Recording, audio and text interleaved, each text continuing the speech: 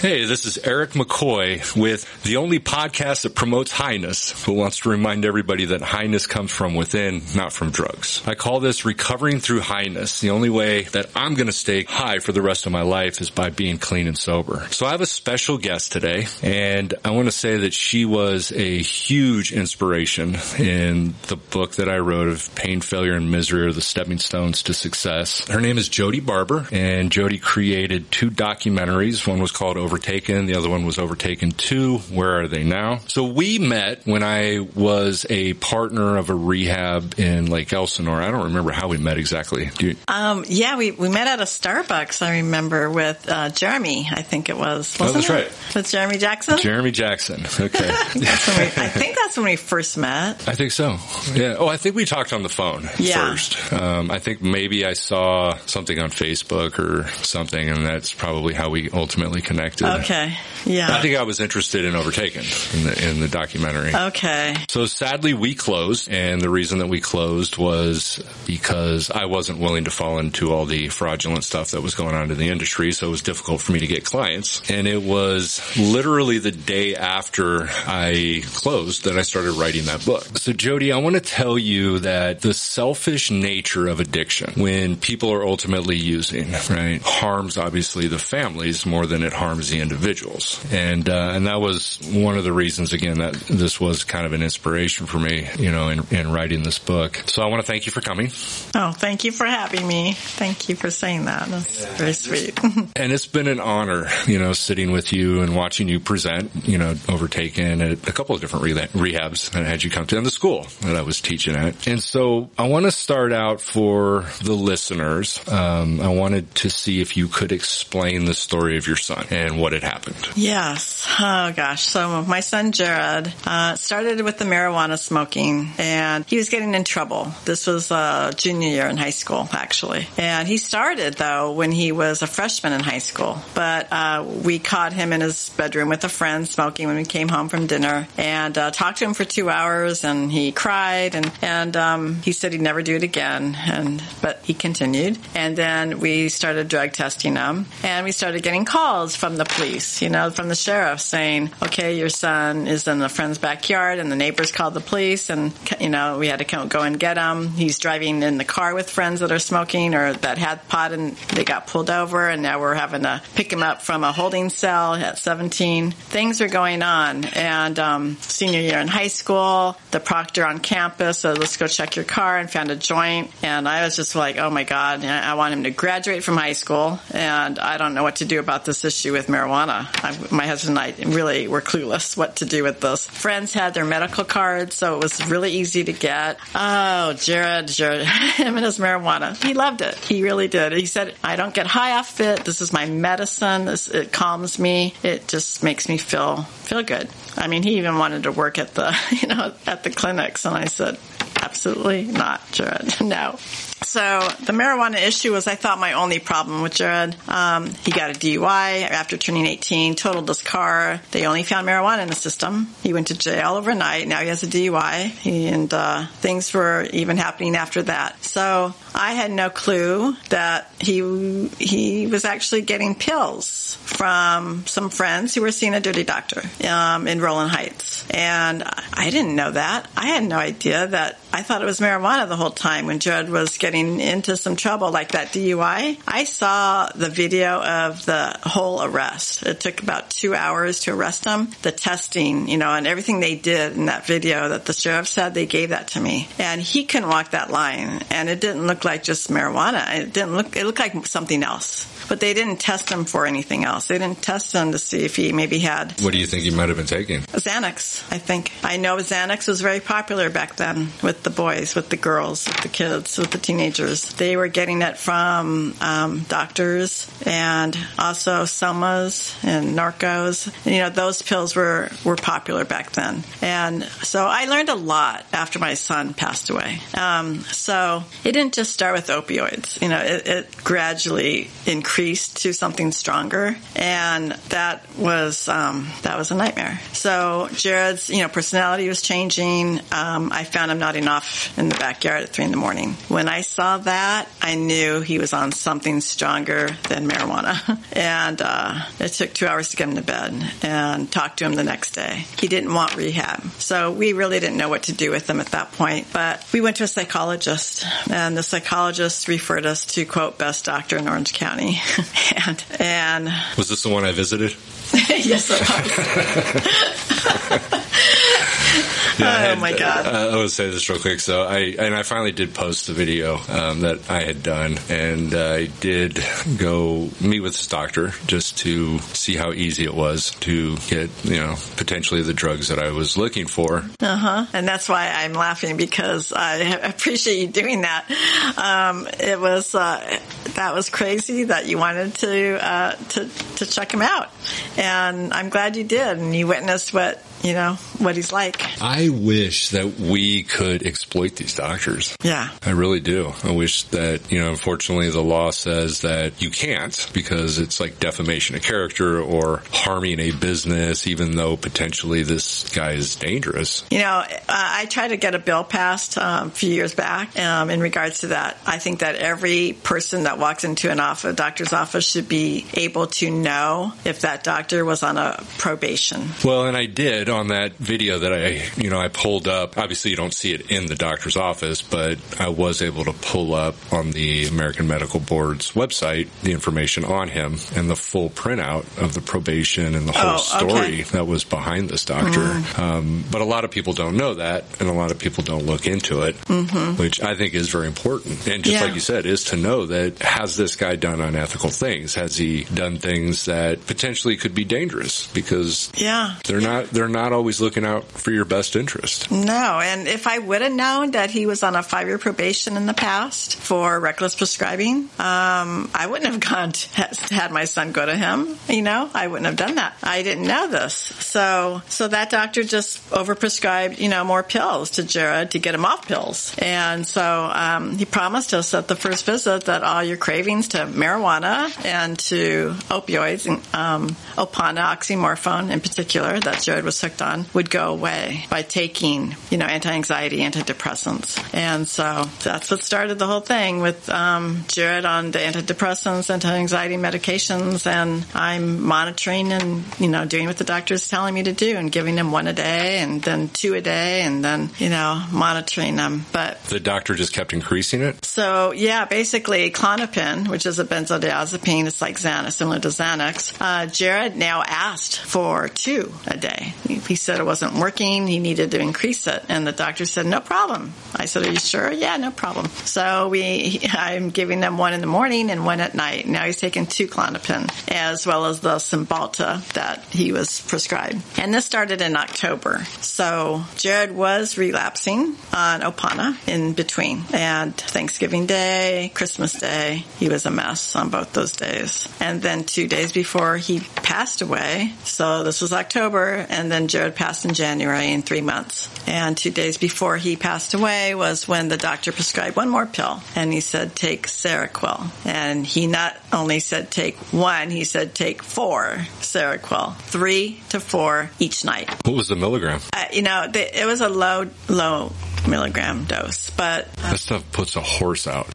Exactly. Yeah. So Jared was given sample boxes the 2 days before, and I was in the waiting room. I went to every visit except that day. I was in the waiting room. Doctor should have given me the samples. He gave them to Jared, and I thought he gave them all to me, Jared, but he actually kept 1 box. And so then that was January 6th of 2010, and then January 8th in the middle of the night, 3 in the morning, my husband woke up and called me downstairs because he couldn't wake him. And Jared was sitting on the couch, barely breathing. And he was in a drug-induced coma. And the first responders ambulance came, worked on him. My husband did CPR. I called 911, the whole thing, and rushed him to the hospital. And Jared passed away at 3:47 a.m. And then we had to go home and tell his 15-year-old brother the news. And I immediately called his friend that he was with that night two friends he was with on the couch when we said goodnight at 11 o'clock, and they left him at 12:30 because they thought sleeping. He was snoring, and they tried to wake him, and they couldn't. And I understand that. They really thought he was sleeping, but he wasn't. He was in a coma. So I don't hold them to blame. What Jared had did, he relapsed again on Opana, and they crushed it, and they shared it. They cut it up into quarters, and they shared it. So the quarter of Opana, he took the 3 Seroquel as prescribed, and that was prescribed. That's what really did it. The 3 to 4 Seroquel prescribed to him. He had, like I said, relapsed on Christmas Day and Thanksgiving. He didn't have the Seroquel in the system when he relapsed, but the Seroquel, taking 3 of those as prescribed with the Klonopin, 2 Klonopin in the system. He had like 6 pills from that one doctor alone. And then the Opana came from the other doctor that was a very dirty doctor out in Rowland Heights, and she overprescribed to thousands of people, like 27,000 pills over a 3-year period. The line was out the door. She had an overdose in her bathroom. She knew what she was doing, and she didn't care. And her name's Dr. Lisa Singh, and she's in jail for the rest of her life, 30 years to life. Wow. Mm-hmm. How many died through her, do you know? I don't know how many people have died that saw her, but what I do know is that she destroyed probably maybe thousands of lives. I mean, we'll never know, like the Jareds out there who indirectly got the pills from her office, because he didn't have cash. And it was all cash related. So his friends had cash and they saw her. But Jared, if he had cash, he would have seen her too. So they given 300 in a bottle. 200, 150 in a bottle. I mean, the pills were out there. And so we don't know how many lives she actually did destroy or kill or murder, who are still out there, homeless, still trying to get clean today from seeing her. We won't know. How much blame do you put towards the doctor that I saw? How much blame? Yeah. Well, I actually, here's the thing. I actually went into the other doctor, Dr. Lisa Singh's office, and I had a poster of kids, 24 faces of kids who passed away. And I asked her first thing, I said, tell me something, do they look familiar to you? All these kids, half of them on the poster, more than half, saw her. And I said, do any of these kids look familiar? Take a good look. And I said, although it was my son's choice and his friends to misuse the pills, you were the professional and you knew better. They were the drug dealers, in a sense. Yeah. And now the doctor that you saw, that doctor prescribing antidepressants, anti-anxiety medications without any testing whatsoever, without knowing, without realizing that mixing a benzodiazepine such as Klonopin to an addict, or maybe Jared wasn't an addict. I don't think he was actually, from what I've been told from his friends. But anyway, the fact that Jared was hooked and addicted to an opioid is dangerous. You don't mix benzos with opioids or opiates. You don't mix those two. It's deadly. It's a deadly combination. When I went and saw that doctor, I was curious on how easy it was going to be to get Adderall, because ultimately that's what I was trying to get, because I knew how to play the game. And so I originally went in there and he gave me, what was the medication that... Cymbalta? No, he Pristiq? gave Pristiq. So he started me on Pristiq, and then he said, take this, gave me a sample, opened up his cabinet just full of drugs from top to bottom, samples, and gave me, a few days sample and cut the pill in half. I remember watching the video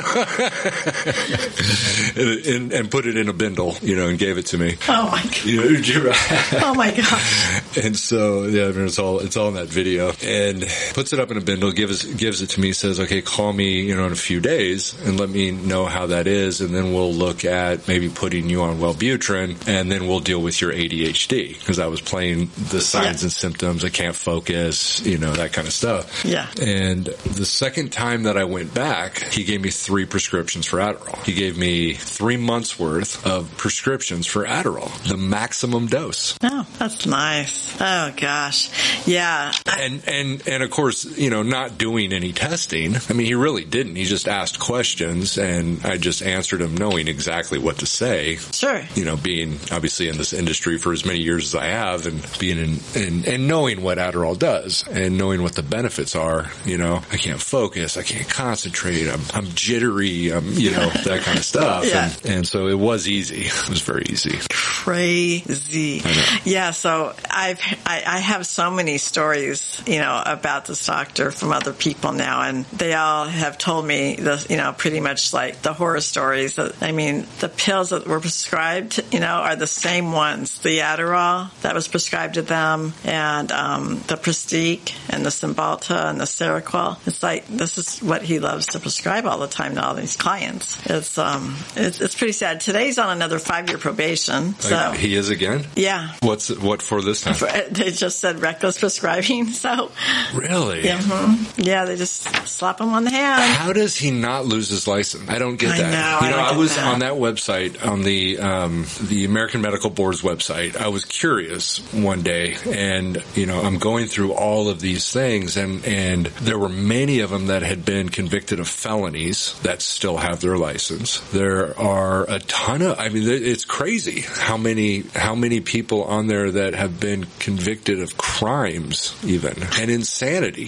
The doctor that I went to, he went into a psychotic state, prescribing himself Seroquel. Yeah, getting tasered 4 times, which is what the report says, and does not lose his license. No. I don't understand. I don't either. I don't get that. It doesn't make sense. What's it going to take, What's it going to take? Kill a bunch of people. Right. So, so I do partially hold him to blame for my son's death because, like I said, benzodiazepines mixed with opioids is a deadly combination. There was no testing to prove Jared wasn't a depressed kid. He did have the anxiety from from the marijuana and everything he was doing. But how about saying something more holistic, referring him to, take some yoga classes or get some counseling, but no. Or doing more testing to see if it's legit. Yeah, do some testing. Yeah, he had no testing whatsoever done. And he's not even a psychiatrist. No, but he called himself one, yeah. He's a family doctor is what he is on the American Medical Board's website. So he doesn't even have the expertise in the addiction field and psychiatry, because that's what he does. Yeah. I went in there, I remember going in there, and it's just a big desk, big cabinet full of drugs, and a couch, and just answering a lot of questions. It was almost literally, I could go in there and be like, can I get some Adderall? Can I get some Klonopin? Can I get some Trazodone? Yeah, here you go. Writing up prescriptions, Yeah, just that easy. And to prescribe to all ages, really 18 and over. I have fathers who were calling him up and saying, please, begging this doctor to not prescribe any more or wean off these pills, wean him off, because my son's now an addict and addicted and a mess and it's a nightmare. Can you please start weaning him off of these pills? And he says, I can't make that decision. Your son's over, 18 or over. I can't. No. Well, yes, he can.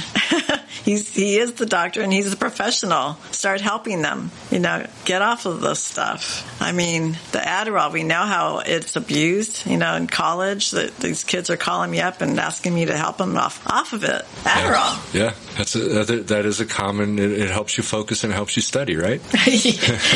Yeah. Yeah.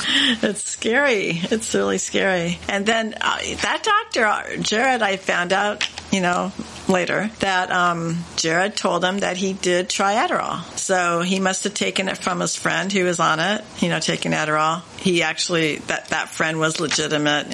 He had Ritalin when he was little and then then the Adderall too. And Jared took it from his friend. But he told that doctor that he had, so he was... Did he prescribe it? Did Jared get Adderall or no? No. But he had taken it in the past from a friend. So, but he let that doctor know that. So I'm surprised the doctor didn't say, well, you want some more? I'm surprised he didn't say that. Maybe he did, and Jared said no. But I don't know. It's just... So when I teach clients and I work with people, I talk about this concept of transforming, this transformation. And what that basically means is creating new meanings out of your past or out of painful things or, horrible things and making them something that's of benefit. And that idea is something that I think about with you. And I asked you that question, how does a mother move on after losing her son? Because I had discussed this with, I did the podcast with my wife. I remember when I was in high school and there was a kid that died in a car accident while drunk, and it literally destroyed his family. His parents lost their jobs. They ended up divorcing. They lost her house. And so much of this revolved around the loss of the kid. Mm-hmm. And it destroys families. And sadly, and one of the reasons, again, you were a huge inspiration for me was I was thinking about, especially, there's about 72,000 Americans that die a year, close to that, 70, 72, of a drug overdose. And every single one of them, they have families that have to deal with this loss. And as I've gotten clean and sober and worked through all the stuff that I had gone, I thought a little bit more about my family and about my parents and the pain and stuff that I had put them through all of those years. I was arrested 4 times before I turned 18. I had my parents having to deal with all that stuff and probably been arrested 10 times in my life. And I know my family was, always in this spot of he may die. No. He may not make it. So being clean and sober today and moving away from the selfishness that really does come, but it also relates to that word that you talk about, the documentary, overtaken, that those drugs overtake. Mm-hmm. The brains. It really does. And I kind of relate it in my book to that Dr. Jekyll and Mr. Hyde. Clean and sober, I'll do anything for you. I'll help you. And I put meth in my system, just a little, just once. And I'm gone. I'm literally gone. I will rob from you. I will do, because I need to support my habit. That drug, methamphetamine, literally takes me over. It's Dr. Jekyll and Mr. Hyde. Yeah. And so that's moving away from that selfishness. And I asked you that question again, and I put that quote into my book about how does a mother lose her son and move on? Yeah. I know. Sadly, I know so many moms and dads and a lot of the parents have divorced, and actually a couple of the moms committed suicide. And it's devastating. But, we moved on. We have a son, Blake, and Blake brings us joy and happiness. And Blake, would it be fair to Blake if I laid in bed all day? If I became depressed and didn't go on with life? Would that be fair to Blake, who is here? No. And would my son Jared want that? No. Jared wouldn't. Jared wouldn't want that. And I always know that. That's just a given. Because Jared loved me so much. He told me every day that he loved me. And he wants us happy. And he wants Blake happy, and he wants his dad happy. And knowing, I don't think I ever took the time to grieve. Honestly, I grieve every day. Of course I grieve, but I never took the time to... It kind of set you on fire in a sense. To me, it seems like that. It changed me. Let's just say it just changed me. The second it happened, I was a changed person, because I thought to myself, and I asked my husband how and why did it happen? And that just brought out this whole different person in me. How did this happen? How? And I needed to find out why and how. There's a documentary on Netflix, and it's called The Pharmacist. Everyone should watch it. It's amazing. True story about a pharmacist. And he lost his son, who was on drugs, but he was actually trying to get his drugs, and he was killed. But he was going after the person that did it. But he was also going after the dirty doctor that was over-prescribing. His mission was kind of like my mission, and there's so many parents out there that you just change on a level that you never thought, the strength that you never thought you'd have, and become this advocate and try to stop it because it was preventable. And that's the first thing my husband and I said. Jared, this happened to Jared, and it was so preventable. It was so preventable. And so I had a lot of questions that I needed answered. And I felt like I needed to save other kids, and save these families from going through this devastation. And so with that said, that's how I have, moved on, is just like my energy level is up there, trying to save lives. And it's important. Yeah, every time I see you, you're always happy. You always seem happy, which I think is great. I mean, I know you grieve, and obviously, there's probably sad moments, but you always... I try to, I was born a happy person, and I came from a good family, and I'm blessed to have had the 19 years with Jared, and to have a loving husband, and to have, a beautiful son, Blake, here. So you got to turn your mindset around, and that's what I've always done. You got to turn, the negative into a positive, and turn your mindset around, because I do have my moments. I really do. And I don't like to share those moments. I don't like to share to the public that I'm depressed, when I am. So I guess I hide that.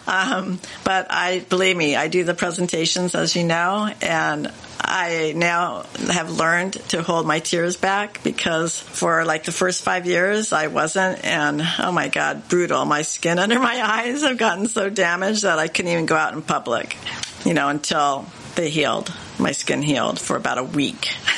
So anyway, but yeah, for the majority, I am a happy person, I did that chapter too on love, let our voices echo, right? And I kind of did that. And that's where I think I actually have the quote from you. I think it was in that chapter, let our voices echo. And I've always thought that it would be really fantastic if more families would stand up and would speak and would talk about it, about the loss of their kids, loss of friends. Yeah. That there was more, I even put it in the book in the sense that in a funeral, you're at a funeral with somebody, talk about it, bring it up. Mm-hmm. This is how the person died, because maybe we can save somebody. Exactly. But so many, I've been to a lot of funerals, for people that died of drug overdoses and things like that, but nobody talks about it. Nobody says anything. It's all fluff in a sense, Right. And it's the shame is really where it comes down to. And that's one of my big passions, is the fact that we need to remove the shame. We need to remove the hatred. We need to remove this stuff, because it's never going to be solved. Every time that problems are solved through rage or anger, you're not going to get good solutions. Mm-hmm. It's also why I said, and I talked about this in another podcast, I said that I don't have any solutions. I have ideas, because once we have a solution, it stops there. Yeah. And I wanted to talk about the MAT program, because I know you're a big fan of it, and that's where I know in the 12-step program and all the big book thumping 12-step crazy people, they have this idea that this is the solution. This is it. This is the end of the road. If you don't get a sponsor work steps, go to meetings, you're going to get loaded. And I think that's a horrible thing to teach. I think it's a horrible thing to say, because you're just ending right there. Mm-hmm. That's that black and white thinking. Mm-hmm. And then we ultimately have shades of gray, which is ultimately where that MAT program comes in. And I know you're a fan of it. I had an opportunity at a program, the last program I worked for, that had a MAT program. So I was the director, and I had experience in working with these individuals that were a part of it. And I got to tell you, they were some of the most amazing people to work with. And to me, they also seem more motivated than some of the other people. For me, abstinence is it. I can't do that avenue, but that's for me. Yeah. And that's not something that I'm going to tell anybody that this is what you have to do. Maybe there's another route. Maybe there's another, remember we were hearing the statistics of 40% of people in recovery never went to rehab or a 12-step program. Mm-hmm. That is always stuck in my brain, which to me also says, I wish those people would come out and talk and say something and say, hey, this is what I did. That would be awesome, because then we would get more ideas, right? Of what potentially can work. And I agree. And so I wanted to ask you on that. What are you seeing in that? What are you seeing with the MAT program? Oh, gosh. I'm just seeing successful stories. And that's what it's about. They're staying clean off of the drugs, and that is important. And it's not a one-size-fits-all for, whether it's 12 steps or whether it's going through, the rehab, and then you get better that way. Smart recovery. Yeah. I mean, there are different routes to take. And like MAT because, first of all, they are monitored closely. And it's a whole program. You're just not, in giving them this medication. I mean, there's counseling that goes with it, which is really important. They have to have counseling, and they have to go there. What's nice about the Sublocade versus the other drugs or the medications is that it's a once a month. So it's easier for them to get to the clinic and take their medication and then, get their counseling and follow the program and do that. The Sublocade is FDA approved, and I'm just seeing so much progress with it. There was a woman that I met at the clinic recently who was homeless for years, and bless her heart, oh my gosh, she's an amazing lady, and she's doing so well. And she just has such a powerful story of being homeless for a long time, and she didn't think that there was light at the end of the tunnel, and she went on the MAT program, and she's like so grateful to Jeanette and her team, Jeanette Spivey, and she works at Saddleback Hospital and runs the MAT clinic. So as long as I'm seeing progress, I'm going to keep pushing it. And there's a bill that's up right now that we need to get signatures. It's SB 854. And what is it? Going to make it so there's barriers. You can't get on the MAT program immediately, and there's those barriers that are stopping you from, the insurance that they have to approve and all these things that you have to go through, the channels. And when they ask for help, you know how that goes. They can change their mind immediately. And so every second really counts. Every minute counts with them when they want help. They should get it. They should receive it right then and there and get them on it and get them started instead of having to wait for approval. So I'm all for MAT, medication-assisted treatment, and I am not for having somebody go on Suboxone and just say, here you go, take Suboxone, and good luck. They need more. They definitely need more than that. They need more than that. Yes. I agree. I know the state of California and also the federal government, I know, is moving in that direction to utilize the MAT program and put more funding towards that, which I think is fantastic. Yeah. And now, have you seen sober livings that are using it? And I have not. Because I know there's those sober livings out there that don't approve of it. And then there's those that are using it. Yeah, the majority of sober livings are not okay with it.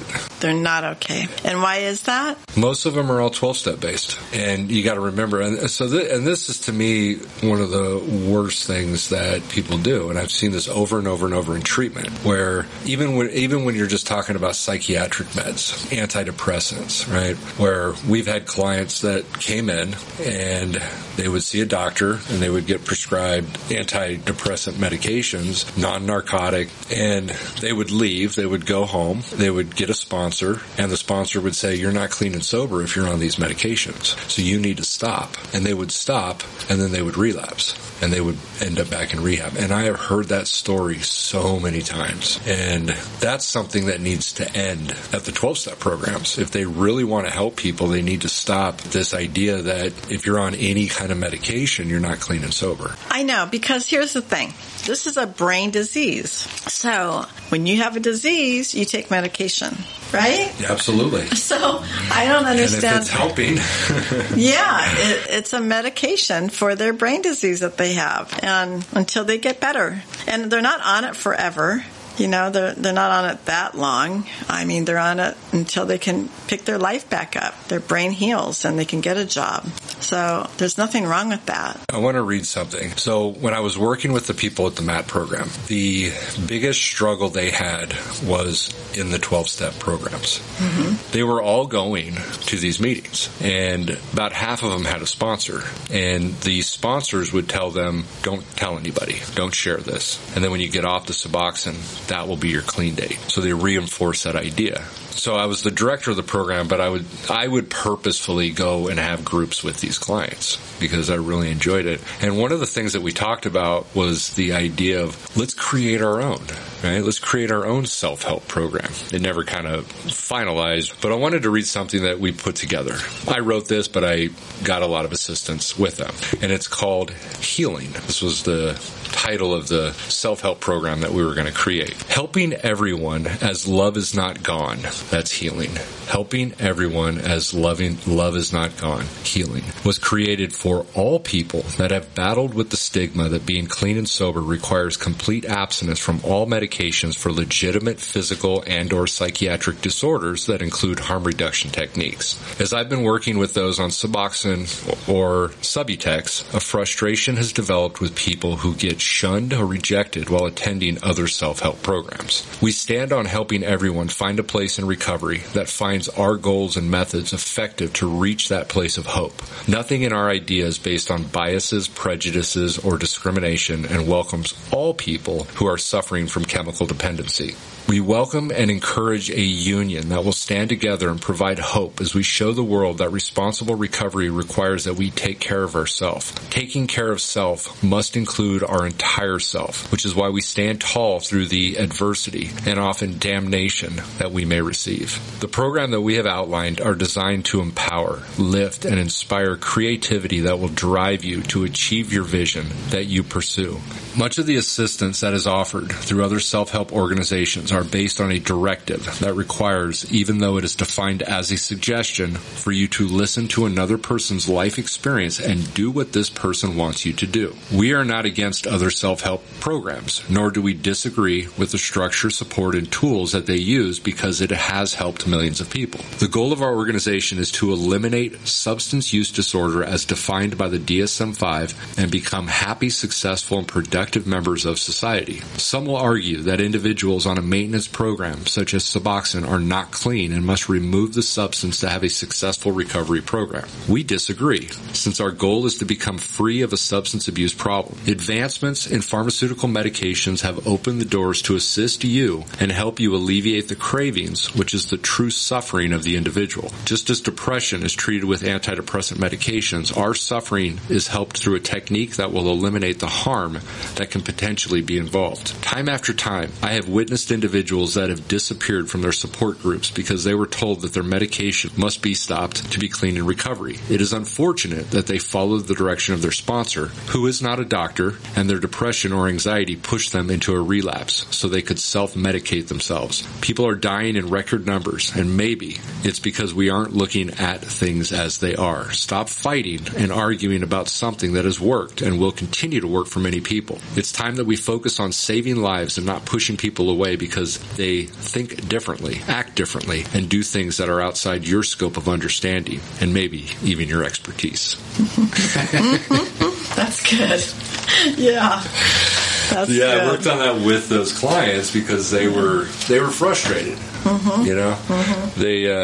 They really wanted to be a part of the 12-step program. They were going to meetings. Mm-hmm. But then you get a sponsor, you know, and this is where the kind of the hypocrisy in a sense behind it, because what do they talk about in recovery? That they want complete honesty, right? Rigorous honesty is what it's talked about. But then if you're asking for rigorous honesty, but don't tell anybody, it's sort of a hypocritical concept there, you know? Yeah. So we are now just asking you to lie. Don't really tell us what's going on, you know, and then you can be a part of the program, you know, because again, if you even look at the 12-step program or they all say the only requirement is a desire to stop. You don't even have to be clean if you have a desire, because that's the only requirement for membership. And that's what the 12-step program states. And I know a lot of people that are on the MAT program that don't want to stay on it forever, you know, and a lot of them have gotten on it. It's helped them get through. They did it for a while and they did get off it. And I do hear that from a lot of people that maybe at some point in time I can get off it. I am not a fan of methadone personally, because methadone is very difficult to get off of. But Subutex does have its withdrawal and does have it, but it's a lot easier than the methadone withdrawal. Yeah. And then I've been talking to a doctor who's giving out the Sublocade. That seems to be really working. They usually inject into the stomach, and I'm pretty sure it's once a month instead of every day. You don't have to go in every day. It's once a month. There's a commercial actually too now about it. But that's what they've been using, and it's really working. Suboxone, I've had stories, with the moms and the kids, and Suboxone, being on Suboxone for a long time, and it seems like that's what they do. They're on it for a long period of time, and they're putting holes through doors and walls and acting crazy while on it. So I don't think that's the best route to take. But the Sublocade seems to be really working. Good. So, and Vivitrol. Vivitrol, yes. The Vivitrol, that's a good one. So those two. Sublocade, Vivitrol. Yeah, I've seen some good results from Vivitrol. I had a client who could not stay clean and sober. He was in and out of rehab, and I was actually at my place in Elsinore, where we had the guy that came into the program, and he got on that, and he actually completed the program. He didn't actually want to leave. We kind of had to boot him out at some point. Oh, jeez. But from my understanding, he's still doing great. Oh, that's good. And the thing about it is, I know a lot of the people are on both. They're on heroin and meth. And the meth, or they start using meth, if they're on these medications. And the medications don't work for meth, but their brains are changing now because they're on the Vivitrol or the Sublocade, and they're getting the counseling, and they're going through this program to stay off heroin, right? And now they're feeling better about themselves, and their self-esteem is getting better, and they don't want to go the meth route. They don't want to do that because they're trying to get clean. So there's a lot of positive that is coming out of this, and they're not using other drugs. So yeah, it's fantastic. It is. Anything to stop those cravings, because, for one thing. And that is the suffering. And the issue here is they're not able to stay in treatment long enough, because the 99% of people that call me for help don't have insurance. And even if they do, insurance isn't paying very long. And even if they do, so these places are only keeping them maybe 30 days, maybe 60, maybe. Even sometimes. I mean, the insurance companies, and, we could probably definitely say it's some of the rehab's fault for this because of all the stuff that went on. But the insurance companies don't want to pay anymore. No, and even the money that they are paying is hard to even keep a place open. When I was even out there, we were, in some of the people, we were getting like $300 a day. I mean, we were only a 6-bed place. Mm-hmm. It's hard to be able to staff a place and, keep it open with that kind of money. Yeah. So, a lot of these young adults aren't in treatment that long enough for their brains to heal. So that's a huge problem. That's why we have that vicious circle of relapse, because their brains aren't healed yet. They're going to use eventually after they leave, because the aftercare is the biggest downfall. Yeah. Because there's no real structure. There's nothing. They, and some of them go into a sober living, home for a period of time, and then they're out the door, and there's still that's what we really have to look at. Is to figure out how can we follow people more when they leave treatment, to give them more assistance to ultimately reach the place to where we're not needed anymore. And that's kind of the goal behind it, is to eventually make us not needed and unimportant, because they can now do it themselves. Yeah. But that is absolutely the downfall of the industry. There's no aftercare. There is no aftercare, and there's no funding, and there's just there's a lot of help. There's not a lot of help for this, when you think about it. I mean, our government, even the celebrities with all the money that have gone through all these drugs and are in recovery themselves, Elton John, and there's so many, we can talk about, that have the money, that can put it out there and try to help these kids. And, I don't see it. And it's just really sad to me. They got right on this coronavirus right away. And, with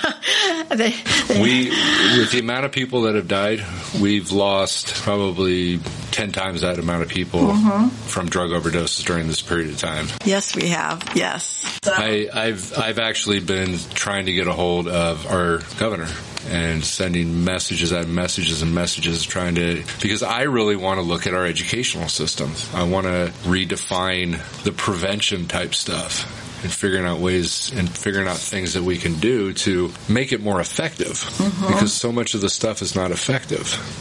Right. Just say no. And we want to reach them before they start. That's so important because, reach them before they start. Because once they do start, and then it could be a very long road.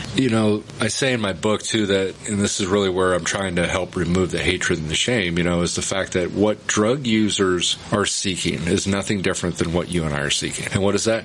To feel good. We just want to feel good. Right? We want to have some kind of maybe meaning in our life, some kind of purpose in our life. And I don't think there's enough assistance, especially when you're talking about kids, because kids don't know anything. They think they know everything, but they don't really understand, and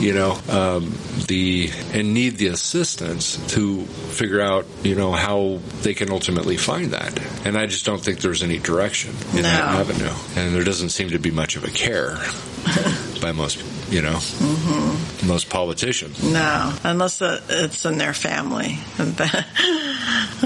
It's really scary on the streets, with all the fake Xanax that's being sold with fentanyl laced in everything. It's laced in cocaine. Horrible. It's laced in the meth. I know. It's really, really scary. So we just don't want them to lose hope. As long as you're walking, talking, and breathing, there's hope. So for those that are out there that want, that are struggling on the streets and they think that they're hopeless and they think that they can't get help, that's not true. There's always help for them. It may be difficult, to try to find a place, but don't give up on yourself. Fight it, work on it until you find a place. And you will find a place that will help you. You'll find somebody that will help you. But don't give up on yourself, I mean, that's the thing. It's like they just kind of say, oh, well, and they think nobody cares. And that's not true either. Their family do care about them, but they have to want it. They have to want it. Absolutely. So. And I'll say this on here too. It's like, if anybody's out there and listening and needing help, you can always send me a message. I can look into it and see if there's any kind of assistance that I can find. Mm-hmm. My email address is recoveryecosystem@gmail.com. And so I can definitely see what I can do to help. That's awesome. And same with me. My website, overtakenlives.org. And speaking of Overtaken, the documentary that Christine and I produced is in schools across the nation. It's part of the health curriculum and health classes, a great lesson plan that goes with it. And it's in rehabs and DUI classes. And it's on YouTube. So if anybody wants to educate themselves, the parents out there, they need to, also be educated and be aware of what these drugs do and know that this can happen to any family. One of the reasons why it was produced is because of the stigma that is out there still today. But the stigma, they have to realize that this can happen to anybody at any time. And my son Jared broke his collarbone dirt biking. He was almost 17, and the doctor gave him Vicodin. The nurse gave him Vicodin. Called me up and said, I have your son here in the hospital. He broke his collarbone. He's in pain, and I'm going to give him Vicodin. I said, okay, thank you. Not knowing what Vicodin really was. Not knowing that Vicodin is heroin in a pill and how addictive it is. And Jared took to it, and he didn't stop. And that was the pill that led to OxyContin, and then it led to oxymorphone. So Vicodin was very addictive. Yeah, usually when people start drugs, they start innocently. I don't know anybody that started drugs saying, I want to just go out and screw up my life today. But it usually is. It's very innocent. It's small. It's usually interested and say, hey, I want to just try this. See if it's, and sadly, unfortunately, it does destroy many lives. Mm-hmm. And my motto, and I always say too, is no matter where you've been or what you've done, you can do anything you want if you're willing to fight for it. We can definitely relate that to hope. Yes. Well, Eric, again, you got to tell the world what your book is called, because everybody should read this book. It's amazing. It's powerful. It's such an inspiration. And if Eric can be healthy and be happy today, so can you after what he's gone through. So what's the name of your book? It's called Pain, Failure, and Misery Are the Stepping Stones to Success. And I know it's a long name. That's okay. Pain, failure, and misery are the stepping stones to success. Yeah, I definitely have been through a lot, with drugs and addiction. And anybody out there struggling with drugs, we're all the same. There's really nothing different. Some of us maybe have gone a little crazier than others, but we're all the same. And you really felt like I can do it. Yeah, you can do it. There was a light at the end of the tunnel for you. Yes. And it took a fight. And that's kind of really where that motto for me came from, is no matter where you've been or what you've done, you can do anything you want if you're willing to fight for it. Mm-hmm. And while on drugs, you're not going to see that. And that's the scary part. And that's the hard part. That is the hard part. You don't see that. That is so true. In my book, with all those arrests that I had, and after the third arrest in 4 months or whatever, and I talk about it in my book where I did go and I had contacted one of my old counselors, and I knew I was in trouble. I mean, who gets arrested, bails out, gets arrested, bails out, gets arrested. Most people are like, okay, I get arrested, and it's like, all right, maybe I should do something. But that stuff just consumed me, And I remember going to that counselor and telling him, the situation that happened, and his response was, "You're fucked." and I was thinking, like, I already knew that. Is there anything else you can give me, And so he wrote down some detox places that I could go to, and I literally walked out the door, crumpled it up, and threw it away. And that's the hard part is how do you get beyond that part? And it did for me. It took getting locked up and being held down, and I made that decision. That was kind of the funny thing, was after the fourth arrest in that 6-month period, I made that decision that I'm gonna change. I'm gonna do it. I even told the task force, that was arresting me. I said, all right, I'm done, and I was in my mind. I'm thinking like, that's it. And so I went to jail and slept for off and on for 4 or 5 days. But once I got up, that suffering, that craving consumed, and that I'm done switched over to no, I'm not done yet. I gotta get out of here. The cravings were so powerful. And that's the scary part, because when I said I was done, I believed it. I meant it. But that suffering kicked in, and I called my dad just to see if he'd give me $1,000 so I could post bail again. And my dad goes, no. He's like, I'm glad you're there. At least I know you're safe. I did not like that response at that time, but today I can definitely say that was the best thing in the world for me.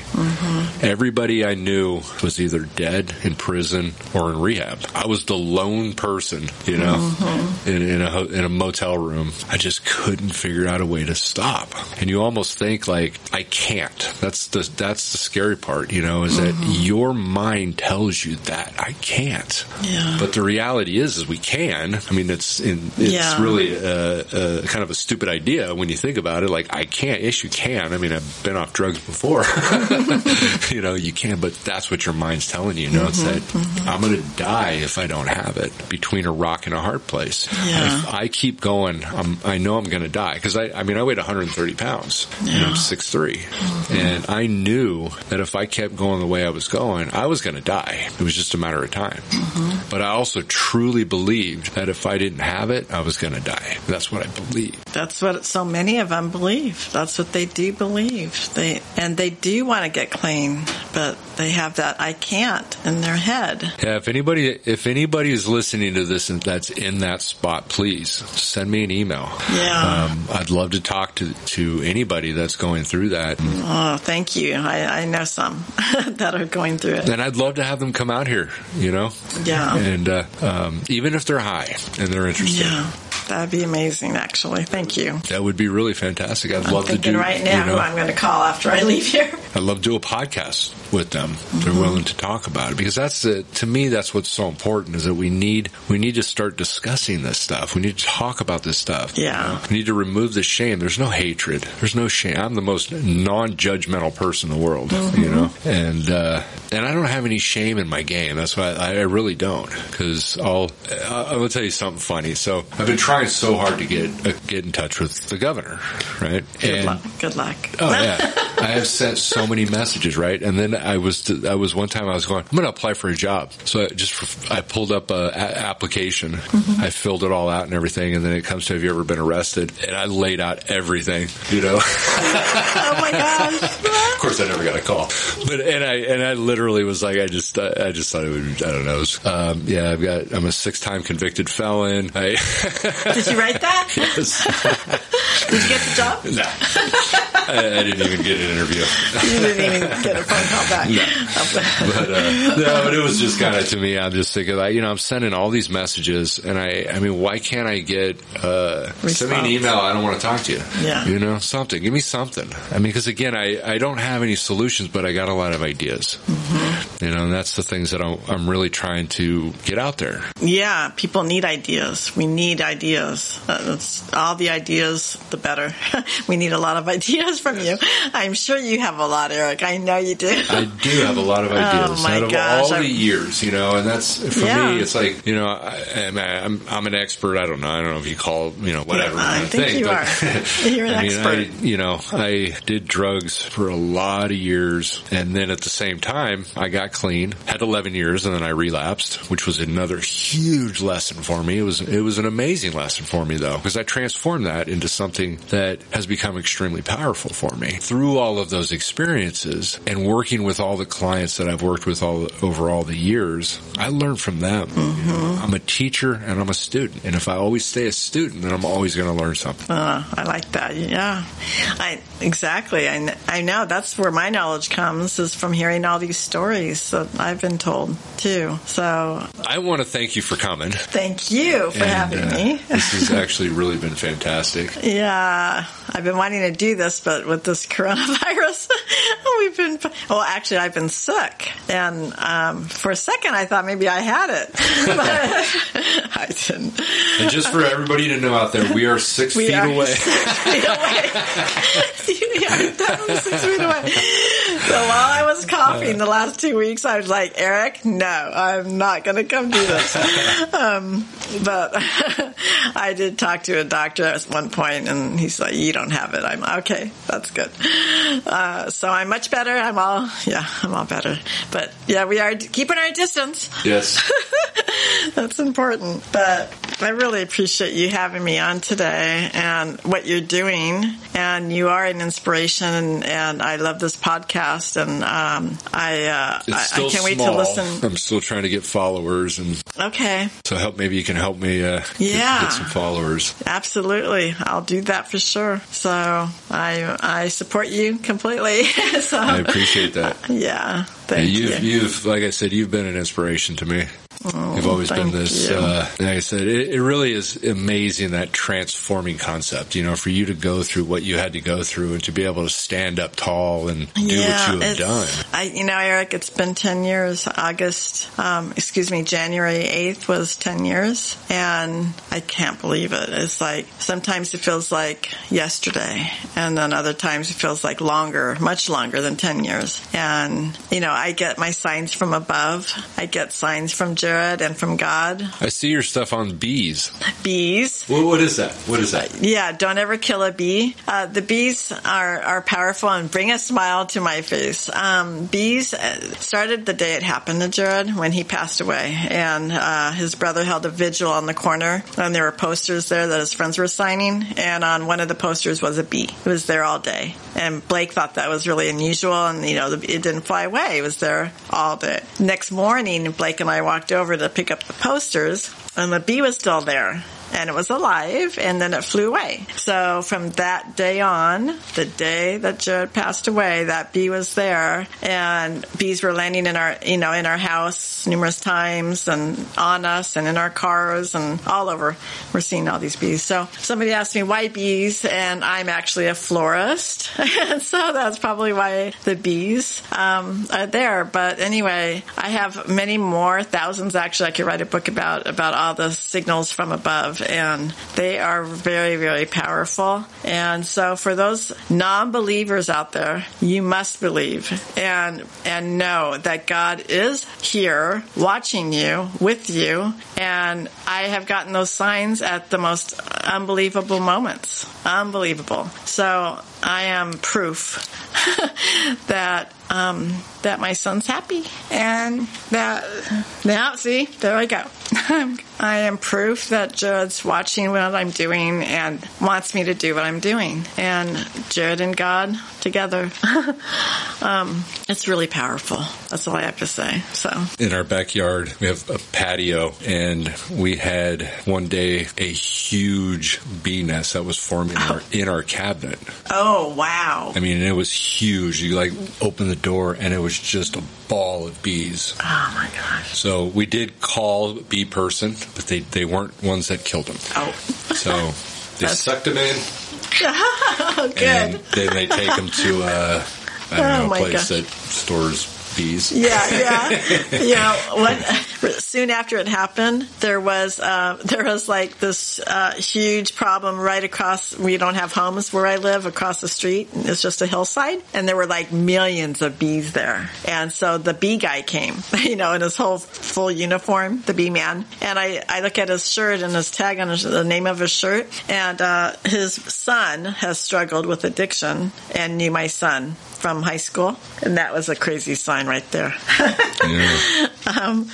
But anyway, wow. Again, thank you so much for coming. Thank you. And, I definitely want to do something, have these people contact me. And I just want to have your normal people who we were talking about earlier, not the movie stars and the yeah, but the people that really plenty of people that will inspire, and I know so many of them, so they're going to be contacting you for Absolutely. Sure. Thank you. You can have them call me. You have my number. So okay. All right. Well, thank you. I really appreciate it. Thank you. And thank you, everybody, for listening. And this is another episode of Recovering Through Highness.